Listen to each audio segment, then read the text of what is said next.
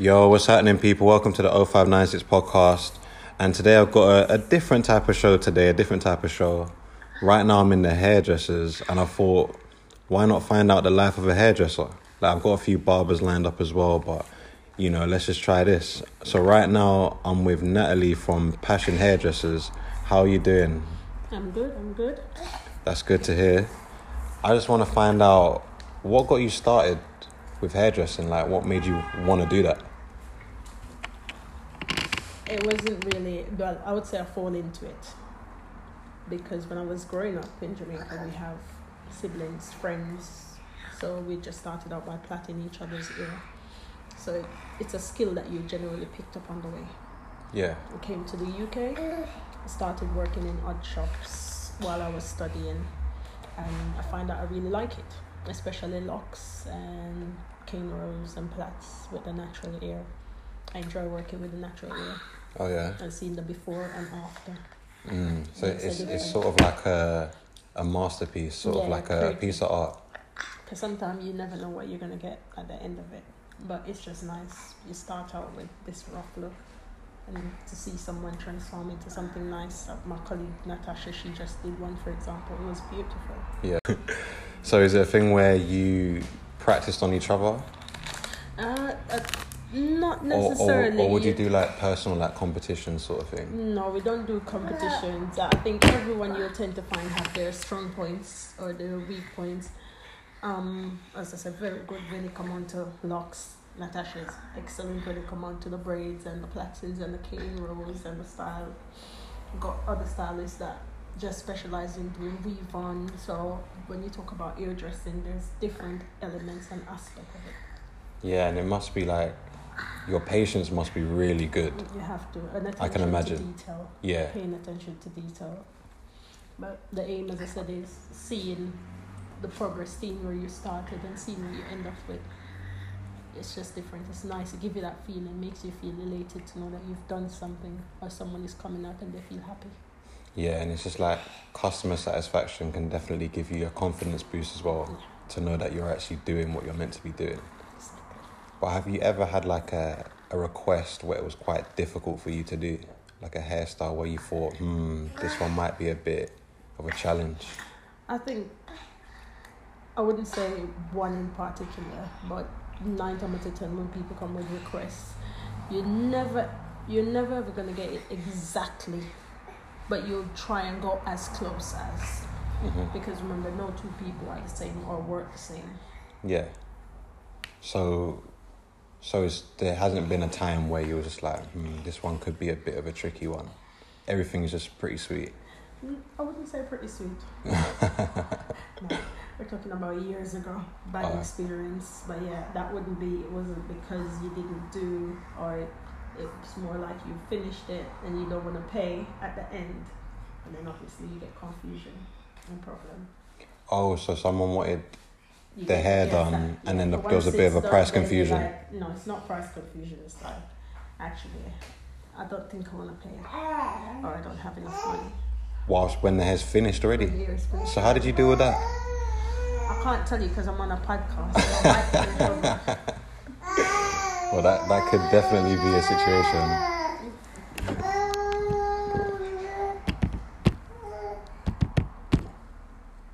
Yeah, so we're also joined by Natalie's son, Zaire. So if you hear a few features in the podcast, we got another guest on the show. So I was thinking, like barber culture, how a lot of men go in there just to chat and discuss about whatever's going on, sports, their wives, etc., blah, blah, blah, that sort of thing. Does gossip like happen in the hairdresser shop as well? Like, how's it go down? It's 9 times out of 10 it's the same thing with hairdresser shop. Once you touch someone here, it's not about gossip, but you tend to find that people open up. You can sit down, you can have a conversation. You feel relaxed, you're getting your hair done.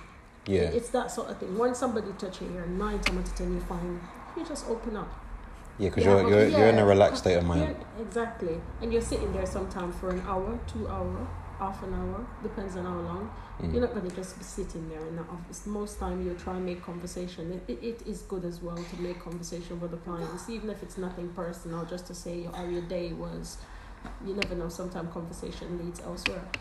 Yeah, because is there never like people that just come in here and don't get any haircuts or hairstyles. They just come to chat. Not in this shop. We don't do lightering. We don't. Not in this shop. No, that's good though. It happens in other shops. I'm not going to say don't, but in this shop we don't really do it like that. I mean, you come in to get your hair done. You wouldn't feel good as a customer to know that you're here to get your hair done and there's 6-7 people stringing off, just gossiping, making loud noise, carrying on. You come to have a relax, and you come to be in a relaxed environment, kind of like a home away from home. So that's what you're expecting. It's professional.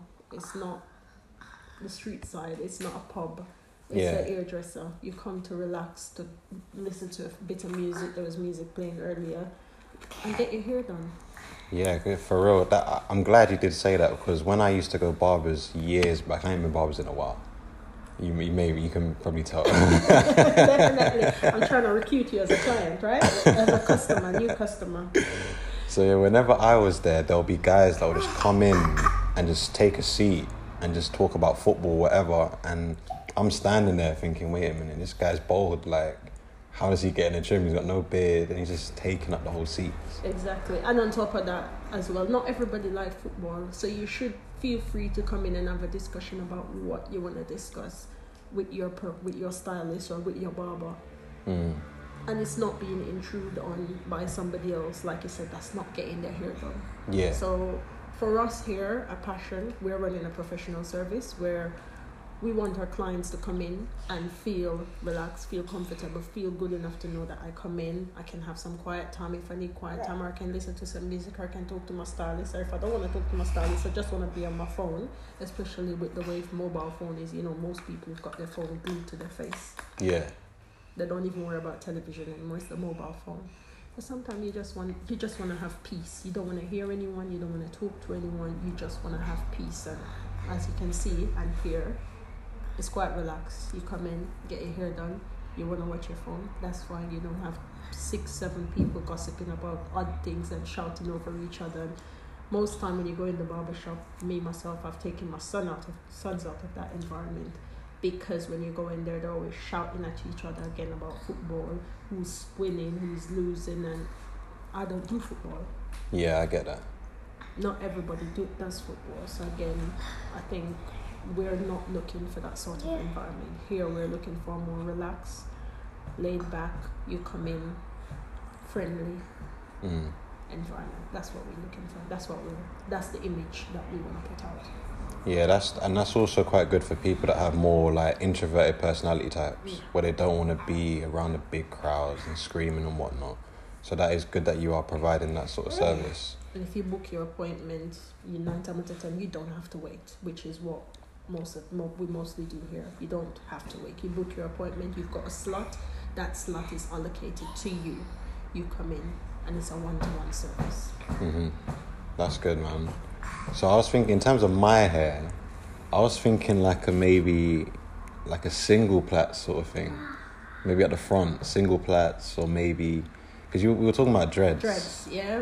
Because initially looking at your hair now, it looks, Natasha, you think it looks like he's got dreadlocks in? Yep. Yes, looks like you've actually started locking a bit. No, it's just really messy. Yeah, so the single plaits that you've shown me, those are really cool. We can do those. You can come in, or we can hook you up anytime. Yeah. Yeah. Okay.